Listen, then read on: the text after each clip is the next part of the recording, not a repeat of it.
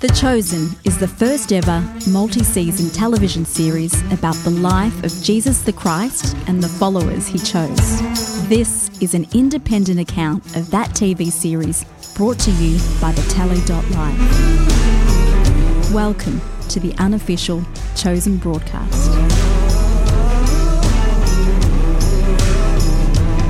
And welcome to another episode of the unofficial Chosen broadcast. It's episode 11. I am your humble host, DJ Payne. Ooh. And with me over the line is the man, the myth, the legend himself, the prophet. Yes, welcome, indeed. sir. Indeed. And I'm over the line and hoping to not step over the line with any puns or anything today.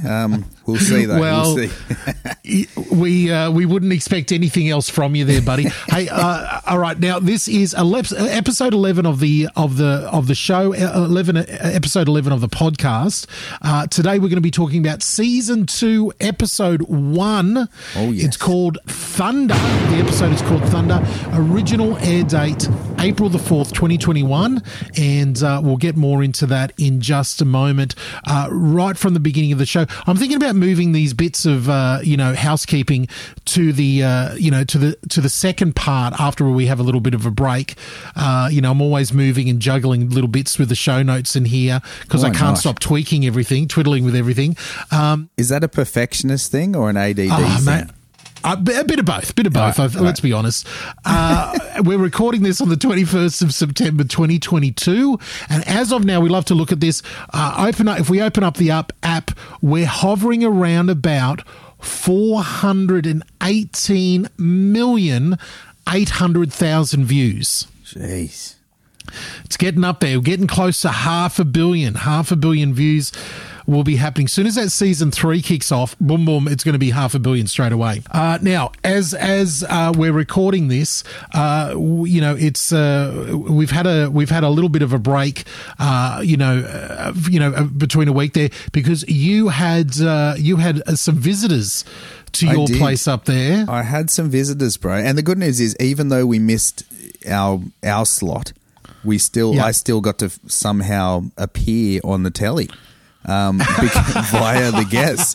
So big shout out and love to the bro Mystery and the bro Izzy. Yeah. They were up on the coast doing a commission piece, a mural at a local gym here in the leg room. Just a whole room dedicated to legs. No one can skip leg day there now. So they worked late into the night and crashed here, and they didn't expect it. They woke up the next morning to a 4-year-old making them smiley face pancakes. And I love it. Bringing them coffee.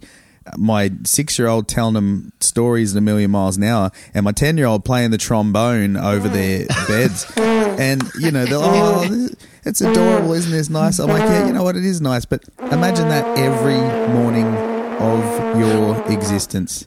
Welcome to my world. Yeah, exactly. It is, basically, if you were to paint a picture like to someone who's never experienced anxiety and go, what does anxiety look like? I would paint that picture and go, okay, imagine you wake up and this is happening 24/7. Oh, mate. That's what anxiety looks like. A child with a trombone standing over your bed when you wake up. That is nightmare material right there. So to give people a bigger picture here, on Fridays on the breakfast show that I do for the radio station, we're building the telly. I do a breakfast show, and every day of the week we have a different theme. On Friday, we call it Mixtape Friday. It's basically a request show. And on the request show, we can call people call in, people send messages, people text in what great Christian songs they want to hear. And I got a tip off from Mystery's wife Marie saying, hey, give him a call right now. He's up, he's going to answer his phone, he's at Prophet's place with Izzy. It's perfect timing. And so it was really funny. It was like a party. Oh, it was like calling into chaos there with you three guys and the kids. It was absolutely great. And we got to play an Izzy and the Prophet song on the breakfast show, which is awesome. I felt really awkward introducing my own song. I'm like, hey, it can't get more shameless self-promotion than this. This is what I actually tweet people and send messages to Christian artists I know all around the world. I say, hey, on my breakfast show, we do a request show on Friday. You're allowed to request your own music. Nice. Well, I mean, if you're if you're not excited about your own song, I mean, how can you expect others to be? Exactly. That's what I say. We had some fun on the breakfast show, but it does miss we missed a bit of a week. So excuse us. We're trying to get a little bit ahead here on our recording schedule, so we just have it week to week for you, and you can rely on us for new episodes. I know it's been a bit all over the place as we get going, and we've probably said that every week, for the last few episodes. But bear with us. Now we talked about the kids waking up the adults in the room there. What we didn't talk about was your new child in the house, Spikey. What was he up to? Mate, Spikey was probably hiding and highly stressed from all the additional noise in the house.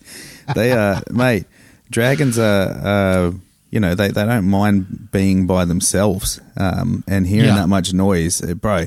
A trombone probably sounds like a predator in the wild coming to swoop down and eat him, bro.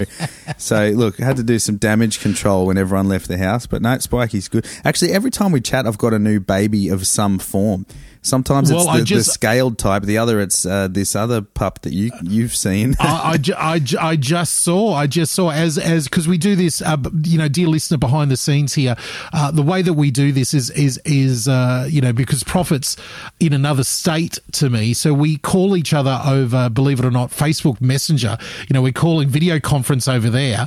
It seems to be the one that works the best and just works under any circumstances. So we're talking to each other over that while we record our own end of the conversation on our own gear in our own studios there in our studios there, and then we put everything together afterwards. So that's the boring behind the scenes. But as I called you this morning, I caught glimpse of your newest child, and I was like, there should have been a trigger warning here, because I didn't realize I was talking to the Central Coast's biggest nerd. Mate, nerd alert. As soon as you see the new setup, it's like an L shape. The long side of the L is just a hip hop studio.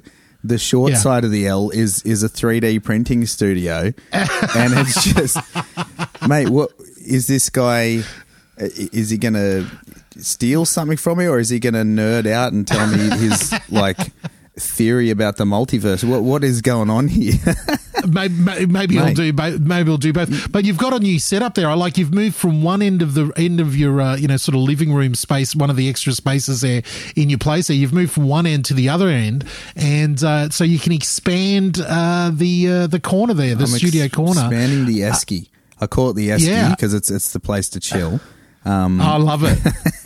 and it keeps everything fresh. Now, for international listeners, an esky in Australia, in America they call them a cooler. Yeah. I forgot what they call them. Chili bin. In New Zealand, the chili bin. Chili bin in New Zealand. I think, it's basically one of those big ice boxes, portable ice boxes you take with you on a picnic or a barbecue, outdoors on location or everything. In Australia, we call them an esky, and it's basically the equivalent of a name brand back from like the 50s and 60s. Yeah. It's like calling a tissue a Kleenex. Mine's with a Z though, esky, just to keep it, keep it real. Keep it hip hop. Because you're hip hop. That's it. So with the esky that you've got going there, what is the 3D printer going to add to the hip hop sound? Oh, mate. Well, nothing to the sound, but mate, there's some things to come. All right, I'll as that progresses, I may have some more information on where this little journey's leading. Nice. But it will be nerdy, but it will be awesome. I love it. Yeah. And what about you, man? What's going on in your world? Oh, listen, we're Flat Chat. It's we're coming up to some public holidays. If this might sound old news by the time it comes out to everybody, but we're living in the wake of Queen Elizabeth's death, funeral, burial, all of that stuff that's been happening over in the UK. Australia is a country of the Commonwealth, and we do still have the Queen as the head of state, and now the King Charles, as the head of state. formerly in Australia. So we have got public holidays. There's a day of mourning, a national day of mourning for the Queen tomorrow, which is a public holiday for some. And then because I live in the crazy sports mad place called Victoria, Friday is a public holiday, and it's called the Friday before the grand final holiday, the football grand final holiday. Wait, you get a holiday for the grand final. We get this is how it does not make sense. We get a day off, a public day off from work and everything else on the day before the grand final, the biggest sporting game in Victoria.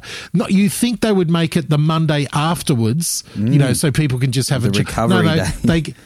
Exactly, a recovery. No, they give, it's because of tradition and, gala things and, parades and everything else. But they give Friday, the day before the grand final, a public holiday down here in Victoria. So we've got public holidays, 4-day weekend. Coming in. I know. So, in the middle of that, it's school holidays down here, and I still have a couple of kids, a couple of the boys, the brothers Payne, in school. So, it's all stations go down here. It's all stations go. Mate, we get tomorrow off, and then we go back to school Friday, and then we're on school holidays. I know. Mate. Yeah. I wonder how many kids are going to be going back on the Friday. That's it. I doubt it. I think, the old, half a slice of pizza and a movie that you didn't get to choose is not enough to get them there for the last day of school term. I don't think it's going to quite cut it this, No. It's a bit insane. Well, listen, let's take a quick break. When we come back, we'll get into, The Chosen. We'll talk a little bit more about what we're doing and some of the stuff behind The Chosen here. So let's take a quick break here on the show. You're listening to the unofficial Chosen broadcast.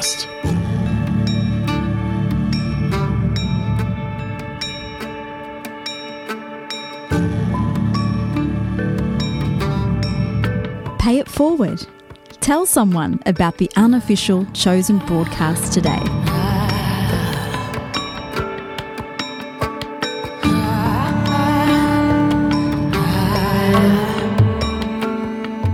And you are back on the unofficial Chosen broadcast, aka the TUCB. TUCB. Oh, you do it right. You do it right there, because it's not. Again, I get in trouble every time when I do the TUCB, because the T in TUCB is the. And anyway, I get a complaint every time I do it. The TUCB broadcast. Welcome back to the TUCB broadcast. And then I'm doing it on both ends. Really frustrate them. So like I said, this is episode 11 of the show. We're covering the beginning of season 2 here. This is the first episode of season 2. Now, it's the episode is called Thunder, and there's multiple reasons why it's called Thunder. We'll get into that in a minute. It's one of the longest episodes of The Chosen so far. It comes in at 64 minutes, so just over an hour. And it originally was broadcast as season 2 launched back on April 4th, 2021. So, and the time of us recording about a year and a half ago, here. So that's what we're going to get into in just a moment. I've because of our last episode where we looked at all the reviews and everything like that, we redid our views, having an overlook of season 1. I realized I should be looking at the synopsis of the episode synopsis that the Chosen puts out and puts on IMDb for every episode. So here is the synopsis for this episode. It says, tension builds among the disciples as they wrestle with the increasing fame of Jesus in Samaria. Jesus rebukes Big James and John for their prejudice, and after a near violent encounter, gives them a new nickname. That's the synopsis. I need to get a professional voiceover person to do the synopsis reading for us every week. The synopsis. Yeah. I had a great segue into this episode and into that nickname. So, a lot of people are currently talking about, Brandon Fraser having his kind of what they're calling the comeback, which to me, it's not a comeback. He didn't go anywhere, because I literally quite often we'll pull out some old school movies with Brendan Fraser in it, one of which is Airheads, because I'm an Adam Sandler fan. And if you've watched the movie Airheads, that particular band that like took their slot at that open mic competition was the Sons of Thunder, I believe. I think that's what they were called. I'm probably misquoting it, but it just reminds me so much of this episode. So perfect timing. Now, I've got to say, right at the beginning of this episode, and if you are new to TUCB, welcome. Thank you for joining us, and hopefully you're watching through The Chosen for the first time, all the way through with us. As you are, Prof, you're going through for the first time. I've watched it, countless of times, and I really dig this show. So that's the shtick that we're doing, at least for this next season, because after this next season, we're both going to be watching it for the first time there. So that's all. That whole marketing bit is gone. But as we go through watch it, we're looking for any moments of any ideas that we can come off with spin-off TV shows. We're looking for any products we can market. We make a highlight of any tearful moments, and because we're very manly men and we don't like to admit that we're crying or getting choked up, you might occasionally hear a bell going off in the background, and that's our little bell, aka known as a Gandalf moment, where we might we might, if we get a bit choked up and can't talk anymore, you might hear a bit of an audio there. I was ringing the bell the other day for something. I had some people sitting over here, and they thought they had just finished watching Better Call Saul. Better Call Saul is the prequel of the massive show Breaking Bad, in that Breaking Bad universe. And if you've watched any of Breaking Bad or Better Call Saul, you know that the bell has a totally different meaning. Yeah. in that show than anything else. So look, the bell can mean many things, and we want to bring that more into play here. But there's some of the gimmicks and the bits and pieces that we have as we go along here. Now, I wanted to mention the other thing I wanted to mention as we're heading into season 2, I want and we'll make note of this as we go through. Did you notice right from the get-go that this season, I could notice immediately the money on the screen, as in the production level, they had jumped up not 1 or 2 notches. I think they had climbed like 5 notches up the ladder. Did you notice the same thing? I was in anticipation of what the next season would be like. Yes, literally. As quickly as I was won over with season 1, same here with this one. Like when they enter and they kind of set the tone of where they are, what's going on, and just the set of being in Samaria, dude, it was so much more immersive. Just everything about it. It just felt. It looked better. The set was better. The background, the people. It was so immersive. It was like, okay, I'm not watching people look like they're in Capernaum. I'm watching people who I believe are in Samaria. It's awesome. It's awesome. Yeah. And this is, behind the scenes, and I think I've got this right. Please let me know, and we say this at the beginning of every show, we make a public call out to the man who we want to honor, the person that we love more than anybody else. He's our patron saint here on the show, and it's the one and only Mr. Dallas Lawrence Jenkins. I feel like I'm going to accidentally turn Super Saiyan one day when I say his name, like with that level of passion. Yeah, we love Mr. Dallas Jenkins here, and please, anybody who works for The Chosen or any fan of The Chosen, let me know if we've got this wrong, because we do want to be bringing you the facts here. Between at the end of season 1 and the end of season 1 finished late in 2019, like that's when the episode came out. So there was a full, he had all of 2020 and then the beginning of 2021 before we saw saw anything of season 2. And I remember, and it is coming out any week now. I want to be able to get it out in the next couple of weeks of us talking about it here. In that period, I think it was October, November of 2020, I interviewed Jonathan Rumi, the man who plays Jesus. Oh, yeah. And he was like, dude, I'm leaving any minute. He lives in New York. He goes, I'm leaving any minute to go film season 2. And it looks like we're going to be filming it at this new place. And the new place that they'd secured in between that break was this, huge set out in Utah that is owned by the Mormon Church, the Church of Latter-day Saints.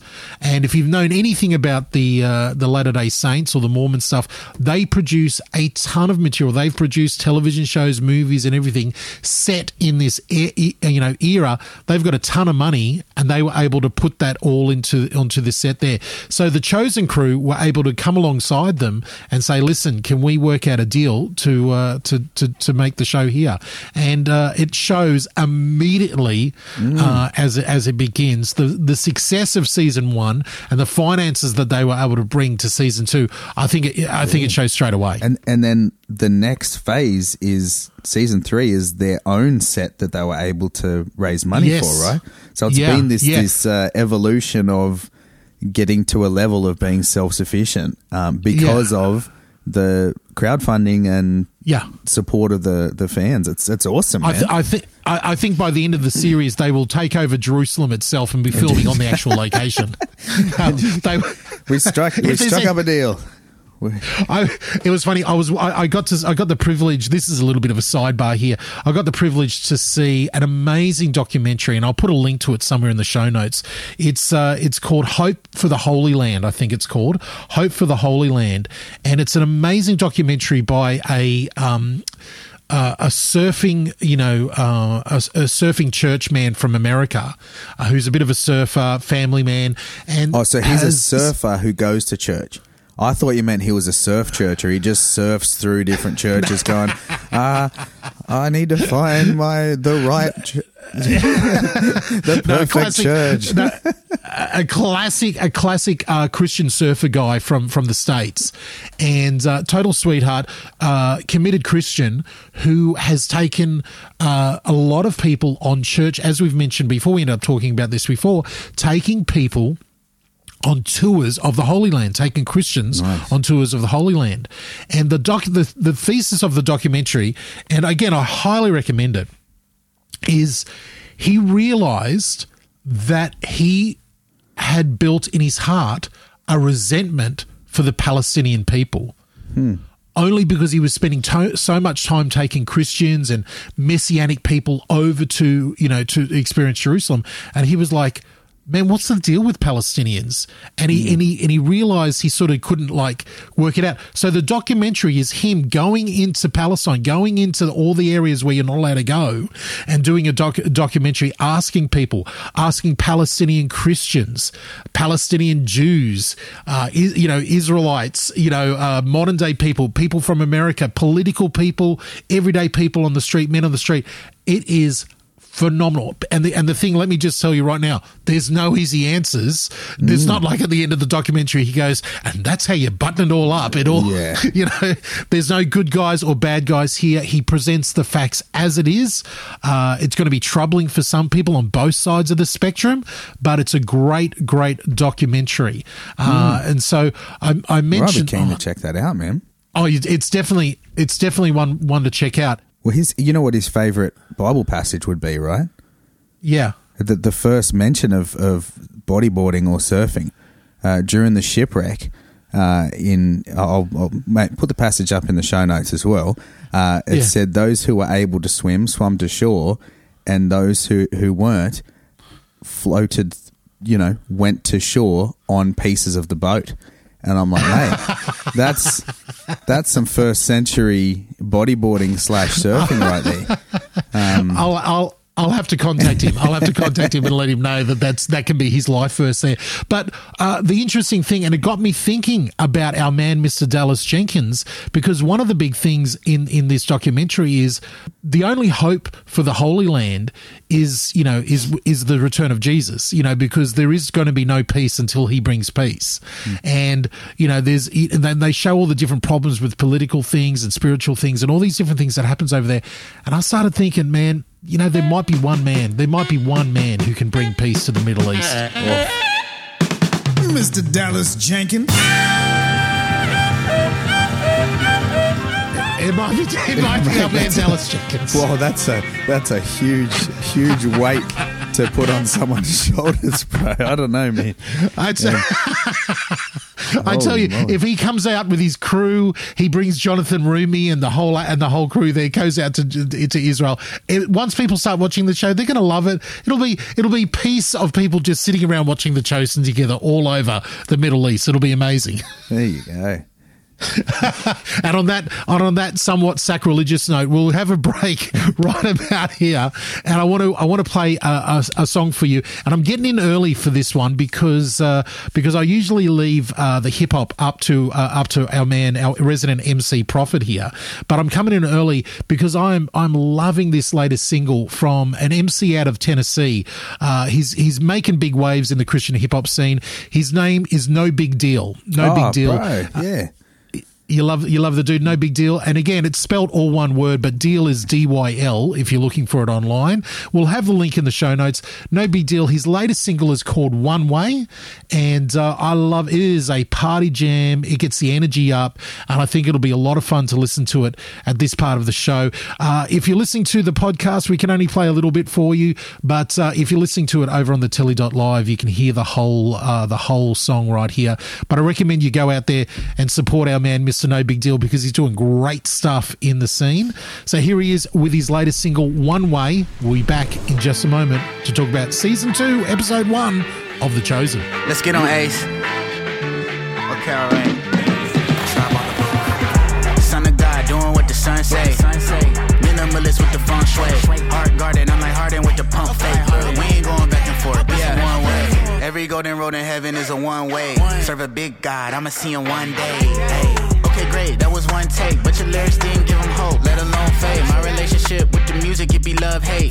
They be wanting me to use it in the wrong way. I was happy in the Buick with the ball fade. Now I'm discontent with the life that I prayed for. That just goes to show achievement isn't what we made for. Selling us the lie that we be happy if we make more. I worry less when I pray more. This is holy war, better watch out for the claymore. Hey, you could ride a wave, here's a wakeboard. Yeah, and I keep it P like a skateboard. Hey, play your part and he gon' part the sea. I was looking back at Egypt, it was hard to see. It was getting hard to see. Pardon me. Son of God, doing what the sun say. Minimalist with the feng shui. Hard guarded, I'm like Harden with the pump flare. We ain't going back and forth, this a one way. 1, 2, step back. 32K in my check back. Blessing coming after the setback. All depending on where your head at. Yeah. This is not a rabbit out of top hat. Overnight took 10 years without a call back. Hey, Father said the pride will make you fall fast. I'ma be the only one in heaven wearing all black. Hey, Satan looking salty. Hey, same deal what they call me. Hey, and I'm in the Lord's army. Told you I'm a soldier like Babes and a tall tee. Son of God, doing what the sun say. Minimalist with the feng shui. Heart guarded, I'm like Harden with the pump fade. We ain't going back and forth, this a one way. 1, 2, step back. 32K in my check back. Blessing coming after the setback. All depending on where your head at.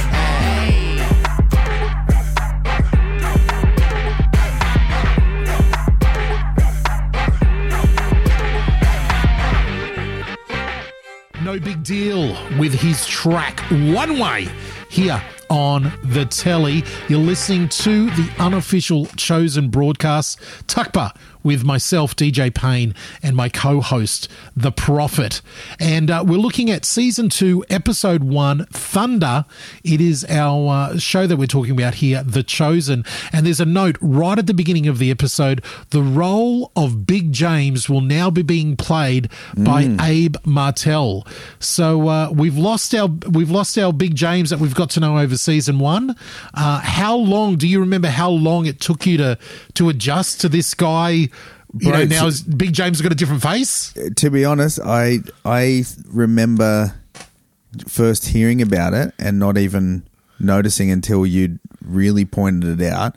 Only because I was so focused on just how just next level the set was and the setups and the storylines that it did take me a bit. Like I knew something was a bit different, but and obviously we had a long break in between seasons, and so I hadn't watched anything. But yeah, it took me a while to actually pick up on that. But mate, he's got big shoes to fill because they're both great in that role. I must say though, I'm looking forward to seeing how the new fella portrays Big James. So I think he's going to be awesome. We'll give a shout out to our old James, Mr. Kian Cavusi is no longer with us, and I'm looking forward to seeing what Abe will bring to the role. Now, warning, this opening scene, I mean, they didn't hold back. This is where the writing, even the writing of the television show, they've taken it to a new level, because we've got older versions of the disciples talking and remembering, and immediately, I'm talking immediately at the beginning of season 2, it's like, are you joking? Do you want me in tears right from the first minute? Yeah. And bro, what a killer way to kick off this season, because if you remember, the kind of running theme in season 1 is a lot of the openers was a flashback to set context from something Old Testament or something previous, and then it's setting you up. Whereas the start of this season, it's flashing forward, into the first century church. It's after things have been established. It's when the mission's happening, and they're reflecting back while the writers of the Gospels are taking these notes and reflecting on what's happening. And it's like, what a incredible way to kick off the next season. I didn't realize like straight away like what was going on, because immediately when that first happened, I was like, how much has that guy aged between seasons? It's been a stressful time in lockdown, because they took a break over COVID for filming. And I was like, wait a minute. Yeah. And they're being very Dallas and the team, they're being very tricky, because they haven't put like usually what you would do is have in the corner, they might have AD 40 or AD 50, something moving in my head. No, nothing like that. You've got to figure it out yourself. So you get Simon Peter there with a bit of grey in his beard. You get Thomas, who we haven't seen since the wedding of season 1. He's there with grey in his beard as well. We get a character we've never seen before, this ragged-looking guy with a beard. And it's like, who is this guy talking about it? Are they giving us a glimpse of a disciple yet to be introduced? Awesome. I love it. Yeah. I love it. You get, I think for my money, Andrew probably looks the best, and he looks the most, aged there with his hair and the grey. And of course, with Andrew, they have to bring in his brother sitting next to him, Peter, joking around and having another joke at John the Baptist. Shout out to Crazy John or whatever. Beautiful. Mary Magdalene there looking looking aged as well. And then finally we have Matthew, with his giant beard. Matthew with this giant, he's got the giant afro and the giant beard there, looking quite a bit older, and he's comparing notes. And we realise that they're talking to, we sort of get an idea as it goes. They're talking to John, they're talking to John there. And I love the fact that Matthew straight away is like, well, my account of it of Jesus' story is going to be exact. You can work on whatever fanciful ideas that you're doing, but mine's going to be be exact. They're very, very funny for those who like it. And then we have Mary, the mother of Jesus, again, aged up, talking to John there. John now with a beard and longer hair. And they do, again, just little things that are just, really perfect in this. John looks younger than the rest of them. He hasn't got all the grey in his beard like the others have. He's a little bit younger. He looks a lot more mature, and he is working away on collecting notes from everybody and accounts from everybody. And you notice that him and Mary, the mother of Jesus, are calling each other mother and son. Yeah. And it's Yeah, and that's a cool kind of shout out to things to come. Bro. Come on. Yeah, it's a great opening. Again, for those who are not familiar with the gospel passages, not to spoil anything for you, and we can't spoil anything. This story is 2,000 years old. Jesus on the cross says to the Apostle John, "This is now your mother," and says to his mother, "This is now your son," and sort of giving each other the relationship there. And we see them living that out, literally like a mother and son looking after one another in this scene. It's a rainy night. There's thunder and lightning outside. So we get a first little reference to what the title might be about there of thunder. And as the thunder's going and John is contemplating how he's going to start this whole account, where do you begin? Where do you begin this gospel account? The thunder's going, he's pondering it as he looks out the window, and boom, we get the opening of season 2, like the titles come there. Great start, man. Come on. Bro. And mate, if you're going to let people know, hey, we're leveling up, that's how you do it. That was level up. Yeah, it really, and there's a much more. The other thing I'll note here as we go into this, there's a much more confidence in what they're doing. Like the feeling that I had with season 1 a lot of times was we're making something and we hope you like it. In season 2, we're just one episode in season 2. I've got this feeling like, well, we know you're going to like it. Like we don't care. We've kicked some goals. We've got some runs on the board.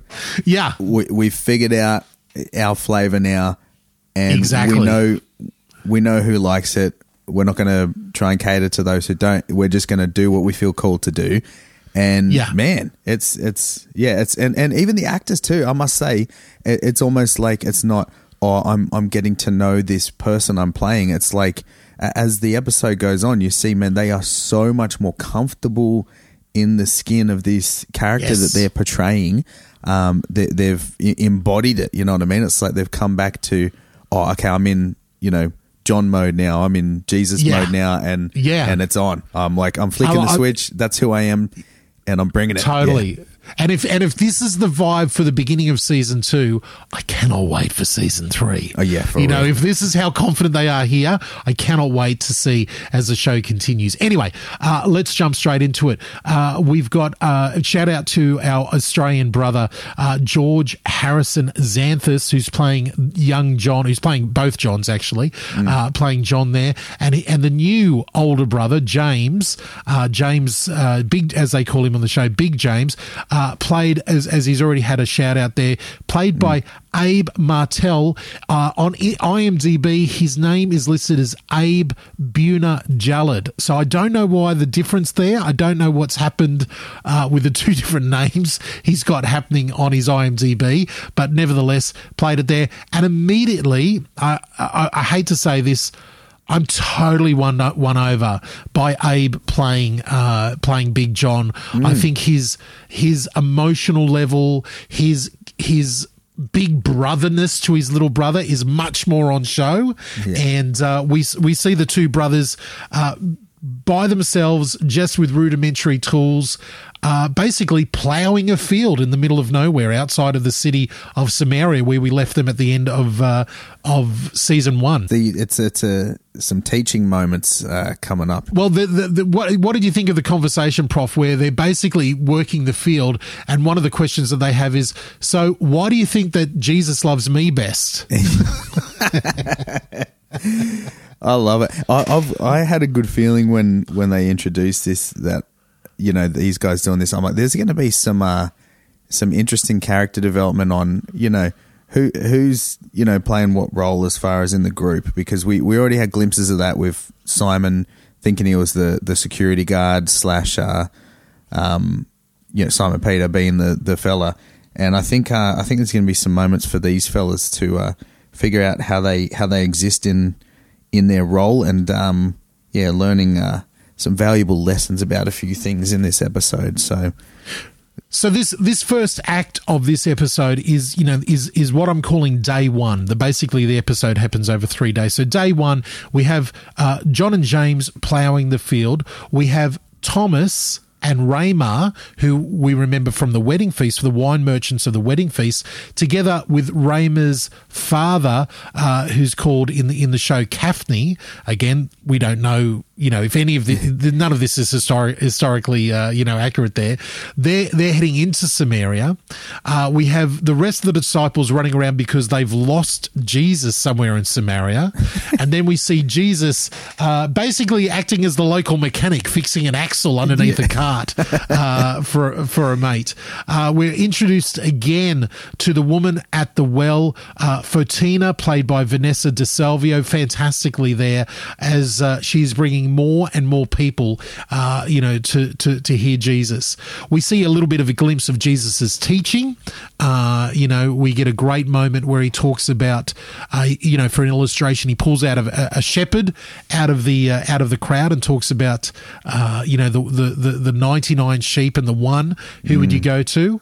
We see, again, watching on from afar, overlooking everything, we have the man that were introduced at the end of season 1, the woman at the wells, Fotina's live-in husband, who played by, named in the show Neria, played by legendary actor Maz Siam there. So he is leaning in and listening to what Jesus is teaching. We also get introduced a random character, a man, obviously a Samaritan, on a crutch, a half-lame man on a crutch, who somehow has something to do with the field that John and James has been ploughing. He sees it, he looks at it, we're introduced to that. So it's all introductions here in season 1. Finally, Jesus is back after a big day of teaching, gets to see Thomas and Ramar, and promises Ramar's father that all of these questions will be answered, because Ramar's father is not real happy about this situation. Yeah. So he's got some big questions for Jesus. Jesus says, listen, I promise we'll talk about it in the morning. Please stay. We'll go here. And we end day 1 with Jesus and the disciples gathered around a filthy, disgusting couple of brothers who are just gorging themselves on food after a hard day's work. What happened? I was just telling everybody the work that you boys did today, how remarkable it was. You must be famished. Yes, we were hungry. Eat. Restore your strength. And when you're done, please describe the work to the others. I hope everyone takes note of what John and Big James did here.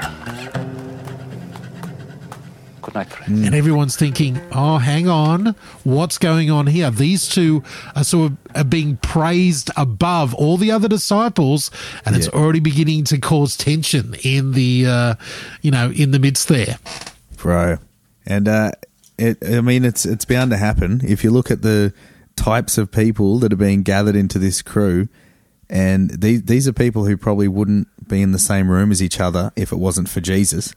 Now traveling companions with each other. Like it's a bit of a ticking time bomb if you really, think about it, if people can't kind of humble themselves to the greater cause. So I've got a feeling there's going to be a fair bit of tensions coming up. But bro, I like I said, it captured me. I love that they just immediately honoured, where we left off with the guys from the wedding feast, because he said, meet me, where to meet me.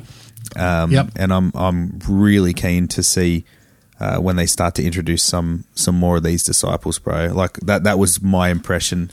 I was just in anticipation the whole time. Like I wasn't even catching a lot of the dialogue, a lot of anything. I was just like, what's next? What's going to be brought to the table? Like usually I'm like really, like I'm leaning in to catch the dialogue. I want to, and look, to be honest, selfishly too, I'm leaning in going, I want to capture something good to have a really good reflection for the podcast. I need a good reflection moment, but this time I was just leaning in, just going, I'm enjoying, like, I'm just loving watching this, man. Like, I was just enthralled, man. That's awesome. Anyway. That's awesome. Hey, let's take another break before we get into Act 2 of the episode. I want to play you another song. I've got another pick for you. And last time we went to the USA. This time I want to head over to the UK, here, all the way to Manchester in the UK. One of my favourite artists out of the UK at the moment, Christian artist, is a man by the name of Jonathan Ogden. Jonathan Ogden, amazing producer, amazing songwriter, and I'll be honest with you, great content creator. If you want a good follow on Instagram or YouTube, Jonathan Ogden is your man. He's got a new single out called This Love. This is beautiful Christian pop music at its finest. So let's have a listen to it here on the show, all the way from the Manchester, UK. Jonathan Ogden with This Love. Oh Lord, my Lord, how majestic is your name. One glimpse of you, I'll never be the same. I could search the world, I would only find there's no one like you, no one like you. It's more than words can say, I never could explain this kind of love. It's never ending. This love is what my heart was looking for, looking for. This love is better than I ever thought, ever thought.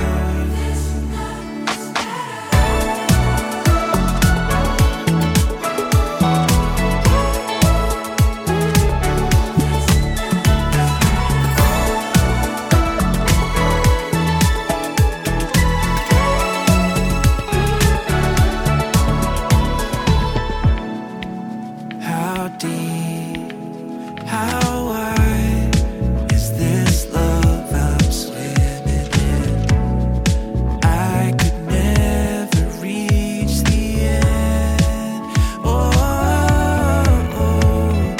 I could search the world, I would only find there's no one like you, no one like you.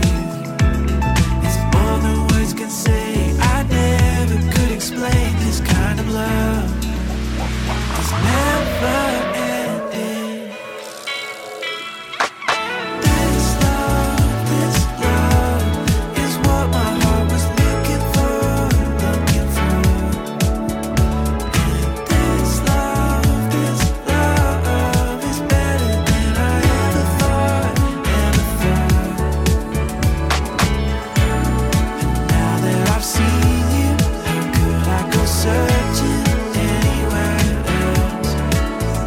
'Cause this love is better than I ever thought, ever thought.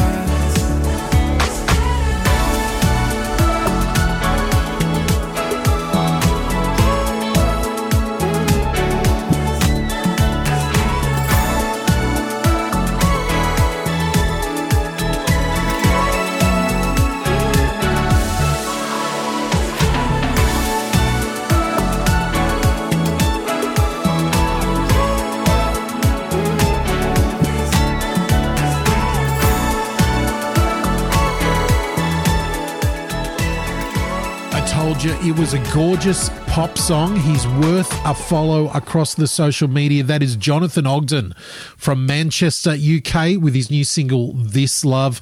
Big shout out to Jonathan. Hey, Jonathan, if you're a fan of The Chosen, feel free to jump on an episode. We'll take anybody here who wants to have a chat. It's DJ. Yeah, let's get it's DJ and Prophet here. We're looking at season 2, episode 1, Thunder, and we're into Act 2. Act 2 is day two of our story here. Everybody is waking up and have got something to do. We follow the group of the disciples heading through Samaria, and again, this is where they're really showing off their production levels here. The camera is swooping around as there's multiple levels. There's under markets and bridges over the top, beautiful, flowing material everywhere, a lot of greenery, everything's looking beautiful.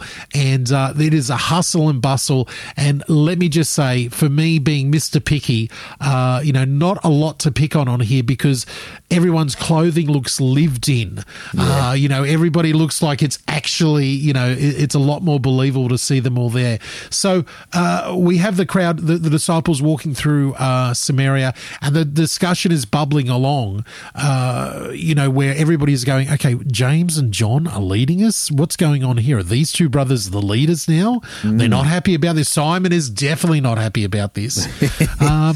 He's bristling there. He almost has the you're not my real dad. Attitude. You can't tell me what to do. You're not my real dad.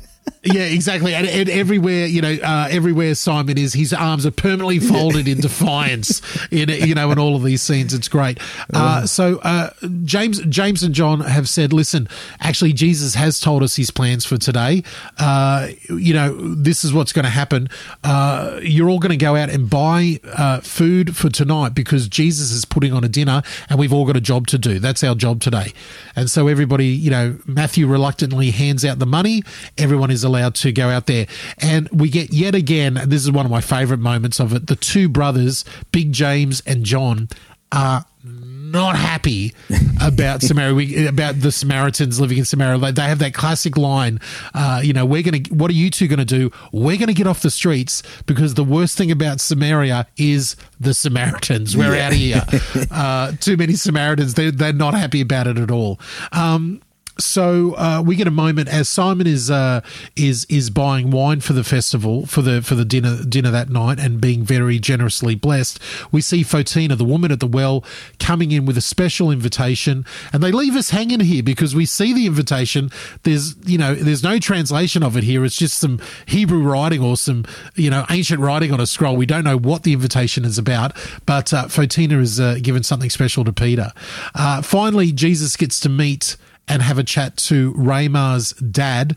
And Raymar's dad, really wonderful scene where he basically expresses, I don't know what you did at that wedding, but I'm here to say thank you for saving my reputation.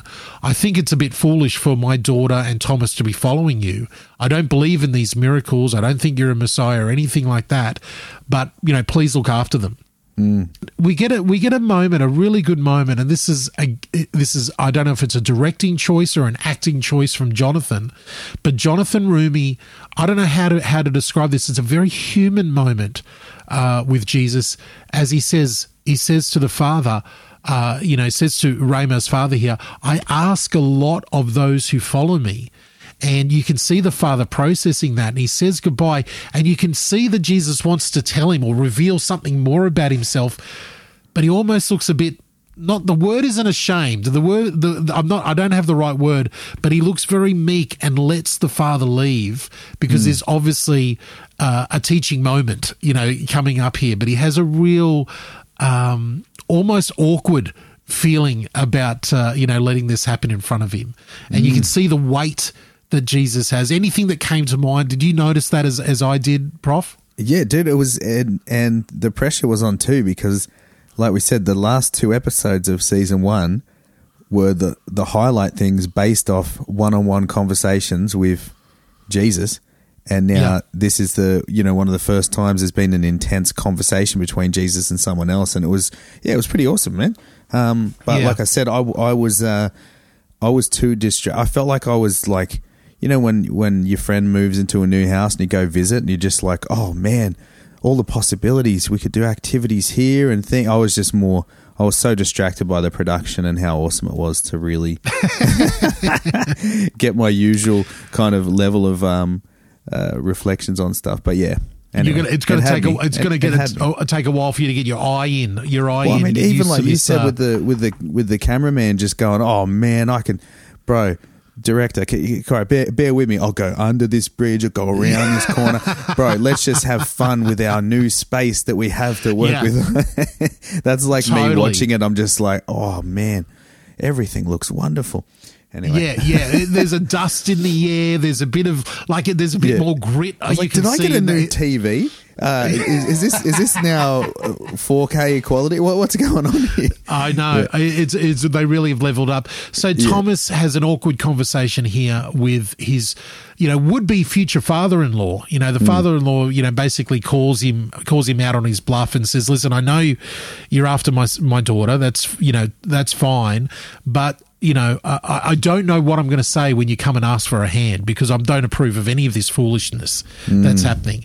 But just keep her safe. And the emotion there, it's another moment that you're just like, I can feel this of what it takes. What does it actually take to follow Christ, in this time? We cut to the crew being there at the field later on in the day. They come and have a look at the field, and you get a great moment with Jesus calling James and John, "My boys, this is some expert work, my boys. Great job. This is exceptional." And then on the other side of the field, looks like an abandoned house, but it's actually where the lame man we were introduced to the night before. It's where he lives. It looks like a rundown old shack. We get introduced to the character of Melech. You must be Melech. I am. You're the teacher. I'm Jesus of Nazareth. These are my students. I believe I owe you a debt of gratitude. It's John and Big James here that put in the sweat. You own the field? I do. We thought it was for travelers.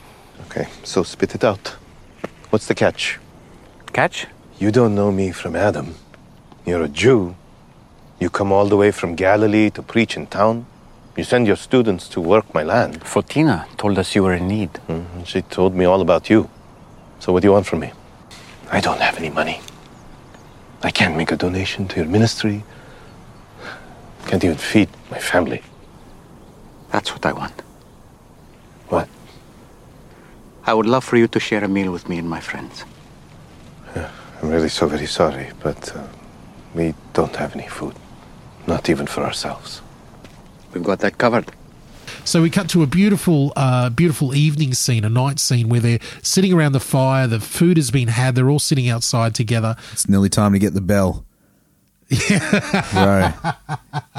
Reaching for the bell moment coming up. We get some great fun. We're introduced to Melech's wife and daughter. Melech is the half, the guy with a lame leg. Melech and his daughter, and I think the wife is Hadiva. I think the daughter is Rebecca or Rachel. I can't remember which one there. And they're all sitting around having a great conversation about what is some old stories and stuff, and then Jesus just lightly starts pressing in to hear more news, like how did he get the lame leg, basically that awkward conversation. This is where it's like, oh my goodness, these guys, the confidence in the writing level, in the storytelling, because it is. They take a story that anybody anybody familiar with the New Testament, anybody's story with the Gospels, they take this story and they flip it on its head. You've heard about the story about the Good Samaritan. Prof, when did you, as you're watching this through for the first time, when did you realize what they were doing in the storytelling? So this is where I finally switch into my normal shift into gears properly, bro. I haven't had a lot to bring to the table because I was like just enjoying it as it is. But this is where I was leaning in, because this is the kind of poet side of me, the storytelling side of me. The how do you bring a familiar story and tell it in a way that's going to impact somebody at the level that it would have the first time they heard the story, because people have heard that parable so many times. And I love that earlier in the piece it showed him in a creative way, kind of public speaking, doing the parable of the 99 and all that. But this was like intense. This guy's bearing his heart and sharing some guilt and shame of some stuff in his life. And it takes a little bit, but when the penny drops, you're like, dude, he's he's one of the bad guys from that story. He's the robber. And you're like, okay, I am now being faced with, what would it look like for Jesus to be spending time with the bad guy from that story? And how does that pan out? And obviously this is, what we referred to as extracurricular content. But bro, to me, to take a familiar story and go, I'm going to share this story, but from a completely different vantage point, and I'm going to pick a different character. We're not going to, redo the scene and play out what the Good Samaritan look like, but let's actually, what would it look like if you were to meet one of the characters from that parable who was on the wrong side of that story? And let's not pick one of the religious leaders who didn't want to be unclean or walk past. Let's pick the robber, man. Like, bro, that was mind blowing. That completely just wrinkled my brain. The kind of man you've helped. Every day, I think about that Jew. Naked and alone on the road, possibly dead. I could be a murderer. He didn't die. Somebody came along and helped him. How do you know? Melek. I know. I promise you, he did not die.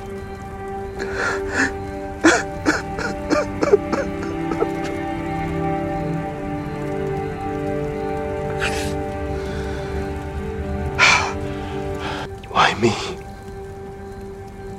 Why did you come all the way out here? Isn't everyone in town falling at your feet? The shepherd leaves the 99 on the mountain to search for the one that went astray. Soon as they go to a place like Samaria, and they're all talking about the dangers on the roads to Samaria and the dangers for the Jews and everything like that, immediately your ears prick up and you go, oh, I wonder if we're going to get some sort of fleshing out of the Good Samaritan. Because the Good Samaritan, for those who don't know or those who might be new to the Bible, the Good Samaritan is a story that Jesus tells about a Jewish person who is, robbed, on the roads, on the treacherous violently roads. robbed. Yeah, violently robbed, everything taken from him and abandoned for dead. Jews pass by because they don't want to stop because it's so dangerous. But the person who stops and helps him is a Samaritan and takes him back and looks after him. And that's the point of the story. Who is your neighbor? The neighbor is the one, anyone who's in need near you. Samaritans, Jews, doesn't really matter. You can be a neighbor to someone. So I'm expecting that story at some point here while they're in Samaria. I'm like, are we going to meet the Good Samaritan? Are we going to get some retelling? Are we going to see it played out? What's it going to be like? Is one of the guys who are going to get beat up one of the disciples? Is there another Jew? It's Thomas.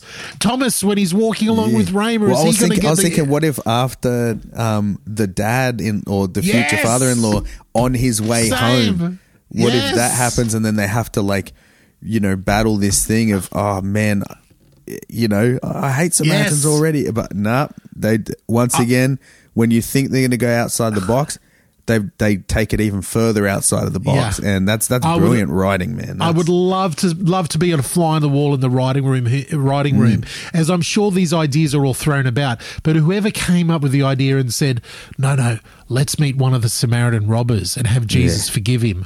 I'm like, oh my goodness, that is amazing storytelling, because this allows them to do so much in the future as well. Because at some point, as basically this Samaritan character, the Samaritan robber Melek here is basically confessing it to Jesus about what he's done, and he's not worthy of Jesus being here. Jesus assures him that the Samaritan lived and he's okay, and that everything is okay. And then it's like a point of like, okay, is this Jesus being an all-knowing God and just knowing it, or at some point are we going to know that Jesus has some relation to this Jewish character who's been looked after. Yeah, like, what are we going to, there's open there for the future.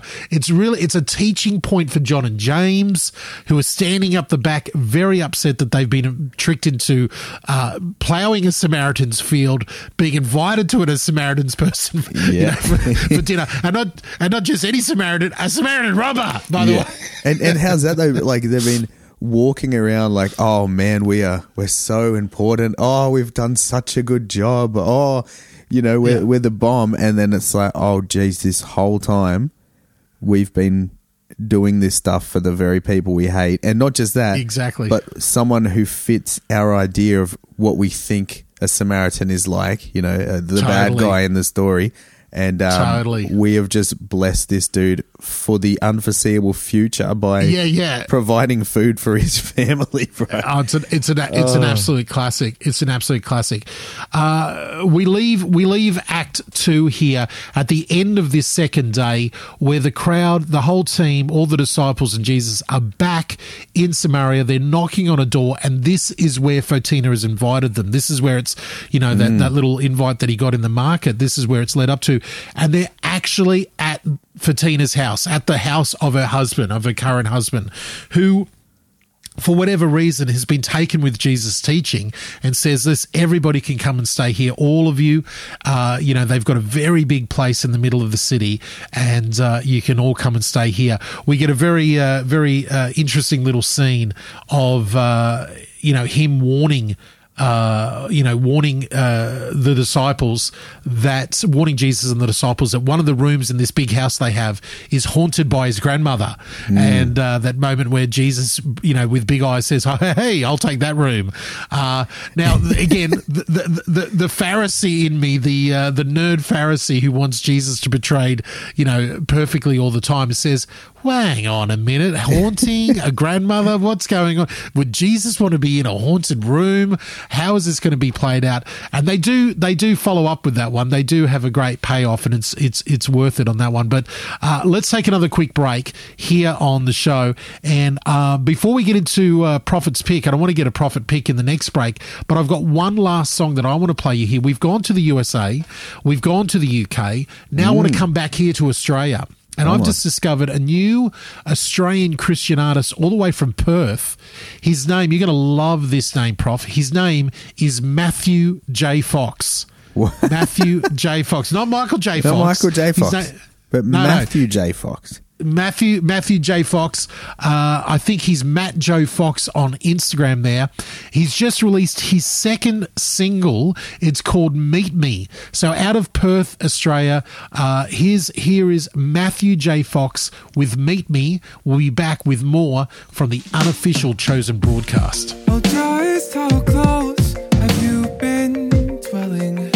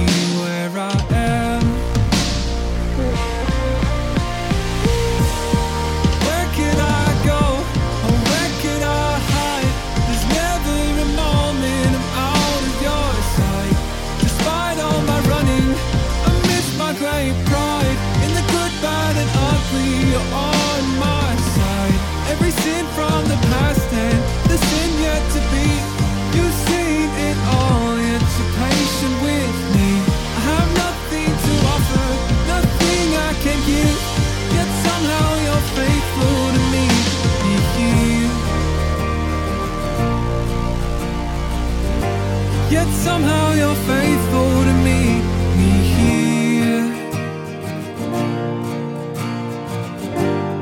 God, I need you to meet me here.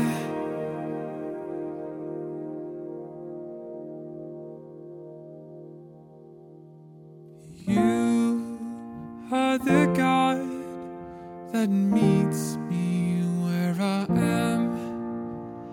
You are the God that meets me where I am. There's no catch, there's no strings attached, no limit to your grace. In no relation to Michael J. Fox, that is Matthew J. Fox, all the way from Perth. His new single is called Meet Me, and you're listening to it here on the telly on the unofficial Chosen broadcast. It's DJ and Prophet here with you. We are looking through. You're still wrapped in Matthew J. Fox, aren't you, buddy? I am. I almost cut off your introduction just then. I was about to say, bro, I picture this dude, Matthew J. Fox. He comes out, but then after his gig, when he's with his manager looks like Doc from Back to the Future. That's all I could picture, man. As long as they're pulling up in a DeLorean outside of the concert, coming out something like that, it's great. Bro, you're on fire with the song picks today, man. I've come prepared. I've come prepared today, and I'm leaving Prophet pick right to the end here. So hopefully you got something to hit a home run. You brought right at the end there, fresh stuff, and today I'm doing a big flashback, so it works out. It works out well. I love it. Okay, so here we are, Act 3 in this episode, and it's our third day. We wake up in the morning on the third day, and we see our friend that we've just made, the Samaritan lame guy, in their little ramshackle house there. We have the family waking up with him screaming at the beginning. His little girl waking up, his wife waking up, and Melek, panting and going on about his leg, but the leg is in pain. The wife, everyone's freaking out, and he goes, no, my leg is healed. There's no pain. He's dancing. He's jumping. The family can't believe it. There's big hugs going on for all of them there, and it's his wife who's saying, it was him. It's him talking about Jesus. Yeah. It's because of him that this has happened. She knows what's happening here. So as there's joyous laughter there and they're all laughing, we cut to Jesus lying in his bed back in Samaria, and he's got a big smile on his face because he realizes what's happening. And he's sort of laughing to himself. And he wakes up in the room with him. And we get a real sense of how close the relationship here with the gang. There's 3 beds in a room, in this haunted room, and it's Big James and John in there with Jesus. And Jesus's laughter wakes them up, and they're like, hey, what's going on here? And Jesus says, hey, we've got a very happy guy who's, he mimes the old finger walking, he's out there walking. John's mind is blown and says, look, you don't even have to be there to perform miracles like this. Right. And Jesus promises them one day, you'll have this authority as well. We get the follow-up, and this is what makes it worthwhile. Why did they have a reference to the haunting there? Jesus has a little teaching moment with them, basically, and again, not to take away anything, but basically saying, hey, you don't have to correct every mistake a new believer makes. Sometimes you have to just go with them, and you can, work with them and show them by your lifestyle what's truth here. So cuts to the gang having breakfast together in this beautiful, beautiful place. A beautiful spread has been put out before them, and everybody's got different ideas of what they should be doing that day.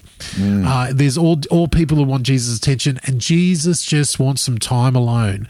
And we get this first idea that Jesus, as much as he enjoys all the gang being together, he really does have to take some serious time by himself in prayer.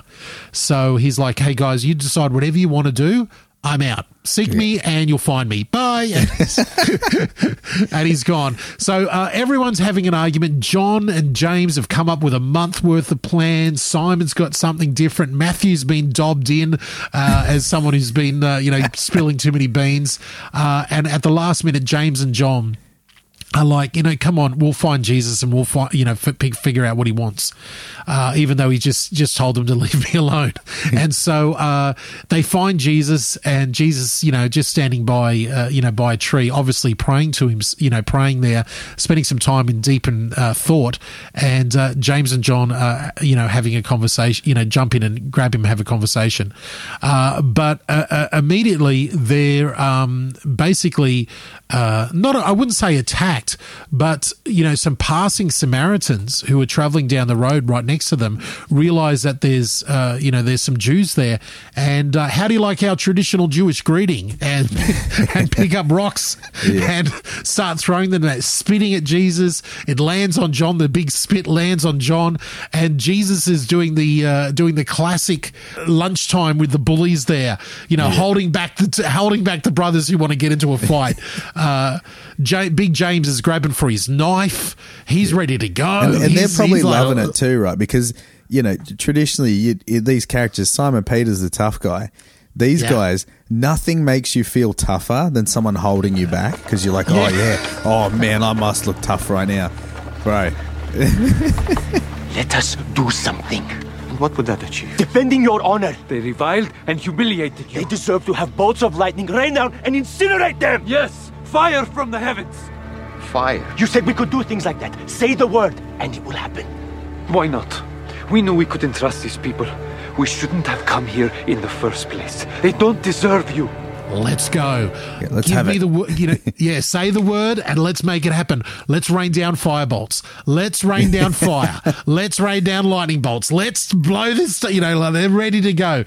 This teaching moment from Jesus with two of his best friends is, I think, this might be just my personality type. We get introduced to angry teacher Jesus, like severely disappointed and severely angered that his students have got it wrong. What are you doing? Do you think you are so much better than these people? Don't you get it yet? Type of thing. And it is it's a great moment. Jonathan Rumi plays it fantastically. And I'm glad that they've shed the light on, that side of the teacher, of the rabbi, of Jesus' potential to have that type of passion as well, equally to the other sides of the passion that he's brought out in different emotions, to go, actually, you know what? There is this righteous anger that's going to come out in certain times.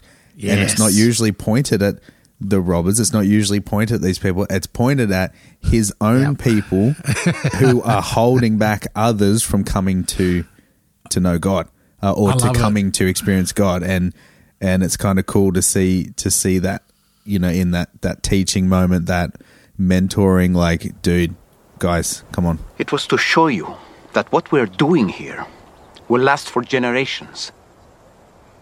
What I told Fotina at the well, and what she then told so many others, it's sowing seeds that will have a lasting impact for lifetimes.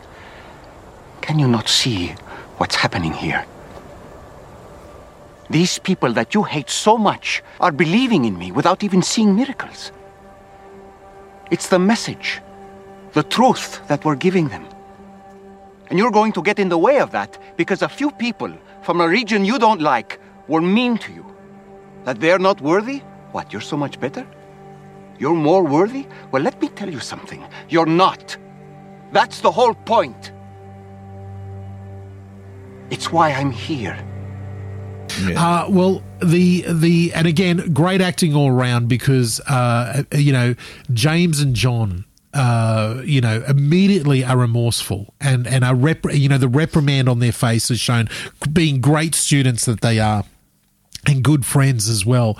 And we have that wonderful moment where Jesus basically just takes a beat and says, hang on, you wanted to bring fire down on these people.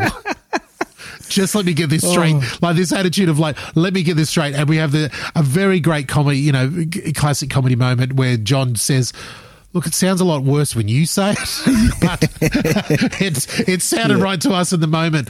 And this is where Jesus gives them the nickname, and this is where the title comes in again. You are like thunder exploding out of your chest, so I'm going to call you two the sons of thunder. And they're like, is that a good thing? And he's like, well, we'll see. We'll see. It could be. Coming out to meet them is the rest of the disciples and the crew with a local Samaritan priest from the local Samaritan temple, and he is desperate for this teacher, this holy teacher, to come and teach in their little temple, in the Samaritan temple there. So we have the crew all assembling in the temple, and we get a wonderful history lesson and a factual lesson, and this is where the show is really, really good at bringing history alive. The Samaritans only had the 5 books of Moses. They didn't have any of the prophets' works. So in their temple, they have the 5 scrolls, the 5 first books of Moses, and that's it to teach from. And so Jesus is given the responsibility to choose from the scrolls what he's going to read as the traveling teacher, and he invites John in to come and help him and choose. And it's basically a lovely teaching moment between two good friends, and you see a fondness for John and Jesus. A growing fondness, a growing tightness of a friendship, where Jesus takes a moment to reprove his friend further in private from what has happened before, and gives him a chance to redeem himself in choosing what to read in the temple. So, do you have a favorite passage from the first 5? Do you? I don't know. I like them all. You don't say. I suppose I love the beginning. I love how God simply spoke and the world came into being. Yes. As David wrote, by the word of the Lord, the heavens were made. The Greeks use word to describe divine reason, what gives the world form and meaning. I like that. And it is a favorite memory. And it's a beautiful moment where Jesus gives John the opportunity to choose what to read, and they end up choosing the very beginning, the opening of Genesis, where in the beginning God created the heavens and the earth. Jesus is going to read that to the growing crowd who are pouring into the temple to hear his teaching. And so as this happens, now what happened? Were you expecting this bookend moment, Prof? Were you expecting the bookend from the beginning to the end of the show? No, but I was wondering how they were going to tie in this flash forward from the start. And as Jesus is reading, and you just see this, looking at John's face, and it's like, that's the answer. Because when he's at the start, he's like, how am I even going to start this thing? If you're familiar with the Gospel of John, it starts with, in the beginning was the Word, and the Word was God. And you're like, oh, come on. Legend. Good writing again. Great writing. Great writing. A reading from the first scroll of Moses. In the beginning, God created the heavens and the earth. In the beginning was the Word. And the earth was void and without form. And the Word was with God. And the darkness covered the face of the deep.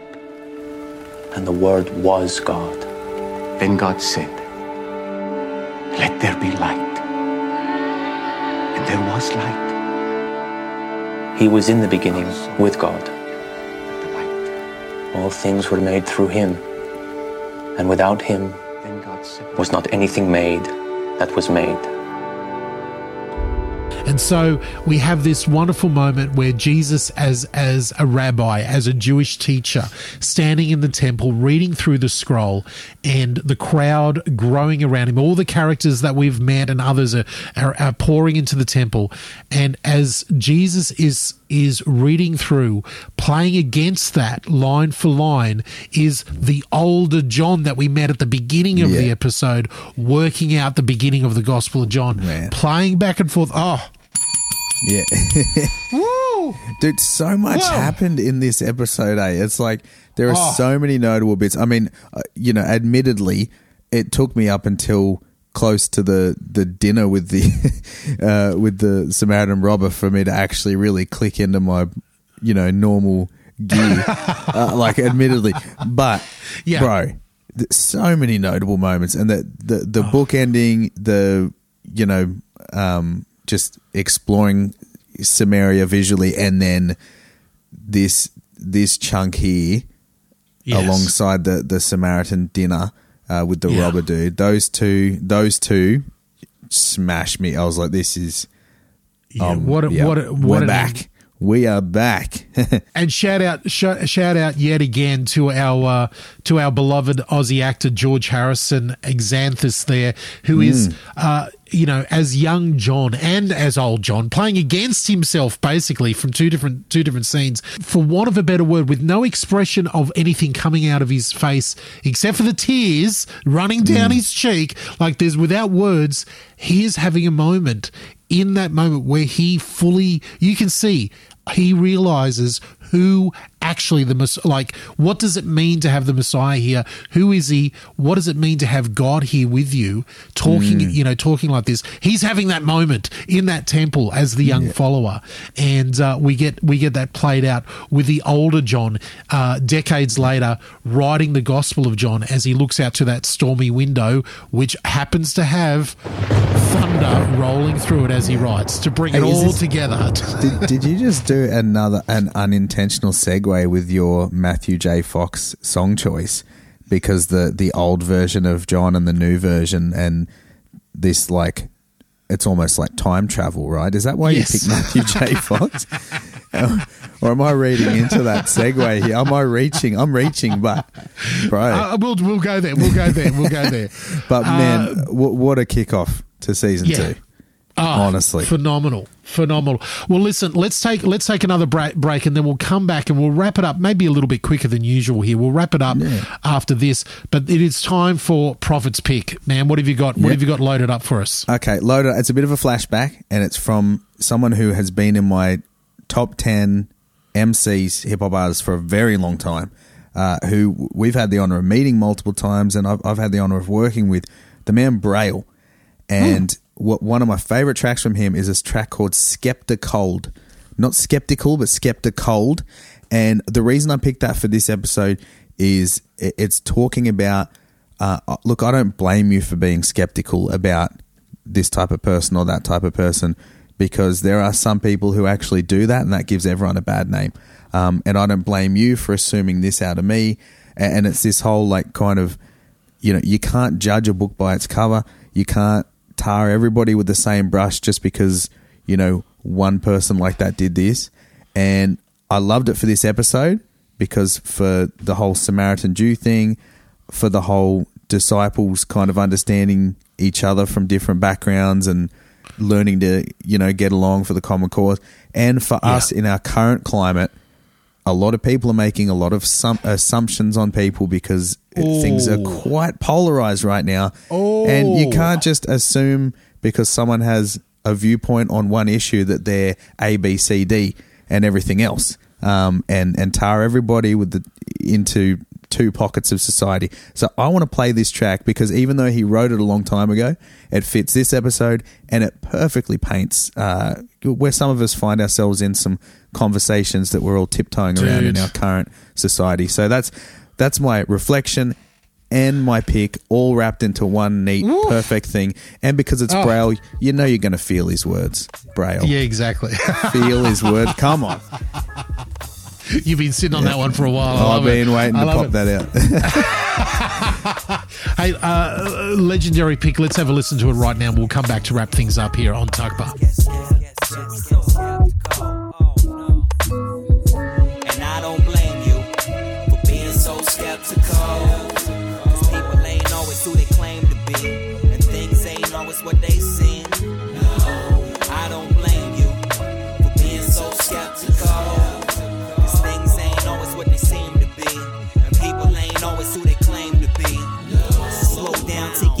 this is sensitive. Adjust my attitude and temperament. Before attempting this, I get tempted to switch my sentiments. Assemble raps with emptiness to brag about my penmanship. Strive for excellence, but it's never been effortless. Many late nights of restlessness, working on its rhetoric. Success is hard to find, how can I measure it? When my treasure is kept in the clouds like the weather is. I wish upon a star, not for stardom, but it's hard to feed the starving when my car is 2 payments behind. And cats get the tripping, thinking I'm slipping like it's a symptom of being lukewarm. When I promote a show, I'm ripping. Poster bullets in to pull them in the door before I hit the road, so I can see some people on the floor when I'm standing on stage with a family to feed. Don't confuse my hard work for greed, it's not fair. And I don't blame you for being so skeptical, 'cause people ain't always who they claim to be, and things ain't always what they seem. No, I don't blame you for being so skeptical, 'cause things ain't always what they seem to be, and people ain't always who they claim to be. I put my heart and soul in every syllable. It's hard not to take it personal when critics aren't feeling you. I start to get critical back instead of being constructive, looking to retaliate and attack. I'm my own worst critic. Sometimes I don't get it. Sometimes I want to throw in the towel and say forget it. I played with it, but I had to stay with it. Got a message from a fan who was saying that I'm gifted. If he could see the gift in me, then who am I to take something I was blessed with and just let it die? I don't want to wake up saying the thrill is gone. It's still a strong foundation to build upon. So much going on, it's no wonder we're skeptical when we read about doctors doing things unethical, and one bad apple spoils the whole bunch. It's making it hard to gain trust. And I don't blame you for being so skeptical, 'cause people ain't always who they claim to be, and things ain't always what they seem. No, I don't blame you for being so skeptical, 'cause things ain't always what they seem to be, and people ain't always who they claim to be. It's 2 o'clock, my daughter is tucked in, my headphones are on and my mic is plugged in. I'm in the zone, making the song knock, same time another gon' hustle the block. Fire shots, the environment is violent. Leviathan is like a silent assassin when the iron spits, and I admit scouts on her. Look in my eyes, I'll be a modern day martyr. Take the gun away from Marvin Gaye's father. Unload the weapon, hold it underwater, so it jams when he shoots it. Let me go back, but it's too late to change. I wanna travel through time and clean up the stains. Racism, hate victims, babysitters shake children, and the power gets abused by the politicians. Policemen shaking in their shoes, who could really blame them? Look at what they gotta go through, but it's not an excuse for a cop to be crooked. They only make it harder for the good ones. That's how it happens, we put up our guard. Hearts get hard, we need a new start. No, I don't blame you, being so skeptical. Put up our guard, hearts get hard, we need a new start. I don't blame y'all, being so skeptical. Put up our guard, hearts get hard, we need a new start. That was Prophet's Pick. Braille with Skeptical there. Skeptical. Legendary rapper with a legendary rapping song. Come on. It's DJ and Prophet here with you on the unofficial Chosen broadcast, and we are wrapping up this episode as we begin season 2 here with episode 1 Thunder. Now, as we wrap things up, we like to do a few different things. We like to give it a score. We like to get a bit of Prophet's prediction about what's happening next. Prophet's prediction is only going to happen for this season, because as we move into season 3, it's going to be... Predict. We will both be predicting. Yeah. We'll both be predicting, man. It'll be both of us predicting it, and trying to work out where the show's going. So we could I'm rename it for that. Prediction Contradiction, where we both predict things that completely contradict each other, and see what happens.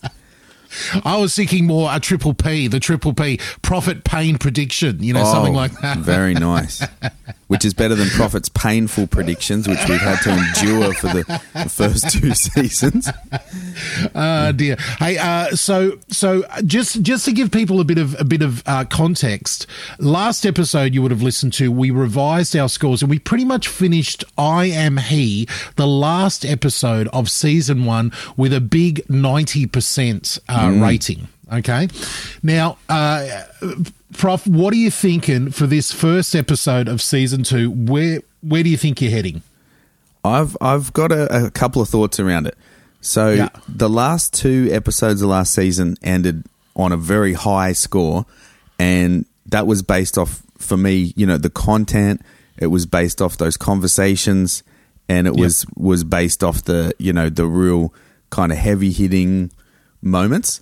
For this one, I'm giving it a fairly high score to kick off the season for a few reasons. One, the writing has just leveled up. The bookend stuff, just that, the cinematography that leveled up, and that kind of killed me. But apart from the fact that it was such a huge episode with so much going on, they still managed to drop that big heart thing, and that scene, revisiting the parable from a different vantage point was a stroke of genius.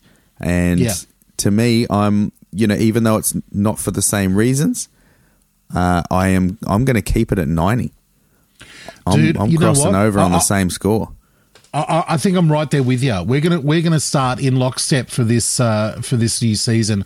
I'm at 90% with you as well, because I really can't think of how. And again, the only reason why I'm not going higher is because I want to give ourselves somewhere to go. You know what I mean? Like I want to. A part of me feels like, because if I just go by alone in this episode, I just go by the dinging alone, mate, they had me in tears at the start. With the, everyone, the old characters, John and Mary and everybody like that, they had me at tears at multiple times throughout the episode, and then for the ending here, as it brings it all together with young John and old John. Oh, good Lord, man! I was just like, are you serious? Reading out 1 John over the top of Jesus reading out Genesis 1, so good, beautiful, so good. It was beautiful. So apologies to Dallas and the team, because they might be hearing this and thinking we're going to go really big, with the beginning of the season. And part of me wants to go a bit higher, but I'm holding myself back. I'm trying to be self-controlled and pull myself back a bit. Well, there's got to be a floor and a roof on this scoring system. And if we start higher than a 90, then we're not leaving a lot of breathing room for what's to come, which I think is levels. Well, that's what we're hoping for. I feel I should mention, this is something that we'll continue to mention, that we sort of brought up in the last episode, the IMDb rating for this episode. It's had 618 reviews, which is a big drop. Yeah. All of season 1 had over 1,000 reviews for each episode of season 1. IMDb, it's had 618 reviews and ratings. It's 94%, 9.4 out of 10. Okay. So quite, less ratings, but quite generous for the beginning of season 2. Okay, now as we wrap things up on this episode, we love to bring up any immediate spin-off ideas, product marketing ideas, or anything else like that happened through this episode. Now, I don't know about you, but I think with the wardrobe and the costuming going, like, really leveling up, with all the, the production, the filming, everything, the set design really going up, I noticed that the costume design, the wardrobe design really leveled up. And I just want to give a shout out to the Samaritan shepherd. I don't know if you remember the scene when Jesus is teaching early on, and he's teaching all the Samaritans. He said, "Is there any shepherds here?" And a guy with a nice big shepherd's pole says, "I'm a shepherd, long hair, beard." He's got a beautiful, Sherpa sort of, covering over there, but he's got this red beanie, this big red beanie thing on. I want that look. I don't know about you, man. I want that look. Well, I tell you what, there is probably a couple of suburbs in Melbourne near you where there are people that probably knit their own beanie. I've been to a couple of those suburbs. You probably get a thing. It'll come with the glass of kombucha as well. You see in the magazine, you ever seen in the magazine or on social media, it'll say, get the look, it'll show a photograph of a celebrity walking down the street with a coffee or someone at a award show, and it'll say, get the look, and it'll have like little lines going out from each item of clothing and where you can buy the shoes, the pants and everything like that. Something so I need that for the shepherd, the Samaritan shepherd. Get the look. I need to know where to get the pole, where to get the shirt, where to get the, the nice little knitted, top there, and the beautiful big beanie sort of scarfy thing on his head. I need that look. I want that look. I could sport that look, I reckon. Dude, I could picture you pulling it off, and you could double it too, and make it a bit pointier. And then at Christmas time, you'd be able to use it as the DJP Santa hat. Look, I've got a marketing one. It's a bit of a novelty one. We've had some deep ones. We've come in with the the backpack, the scroll doll. I'm going for a novelty one. In lieu of, the Sons of Thunder, in light of the Sons of Thunder and your pun earlier about the bum of Thunder. Bro, whoopee cushion. A Sons of Thunder whoopee cushion. I mean, it's a novelty item, but you got to have some of them like impulse buy, couple of dollar things. Yes. Why not? Yeah, something, a stocking filler, something cheap, cheap. Why not? Yeah. Get amongst it. And could you do it? Do we have the technology where you blow up the whoopee cushion, the Son of Thunder whoopee cushion, and when you sit on it, it gives you more of a, I don't know, either a thunderous sound or like thunder. You have a thunder more than a path. That's like the comic book word for that sound. But yeah, man, look, I went with a novelty one. Apologies to our listeners who are keen on a really good idea, but I used all of my brain capability earlier in the episode, so that's all you're getting from me today. That's all right. That's all right. I mean, we've been all over the place as we've come back into season 2 here.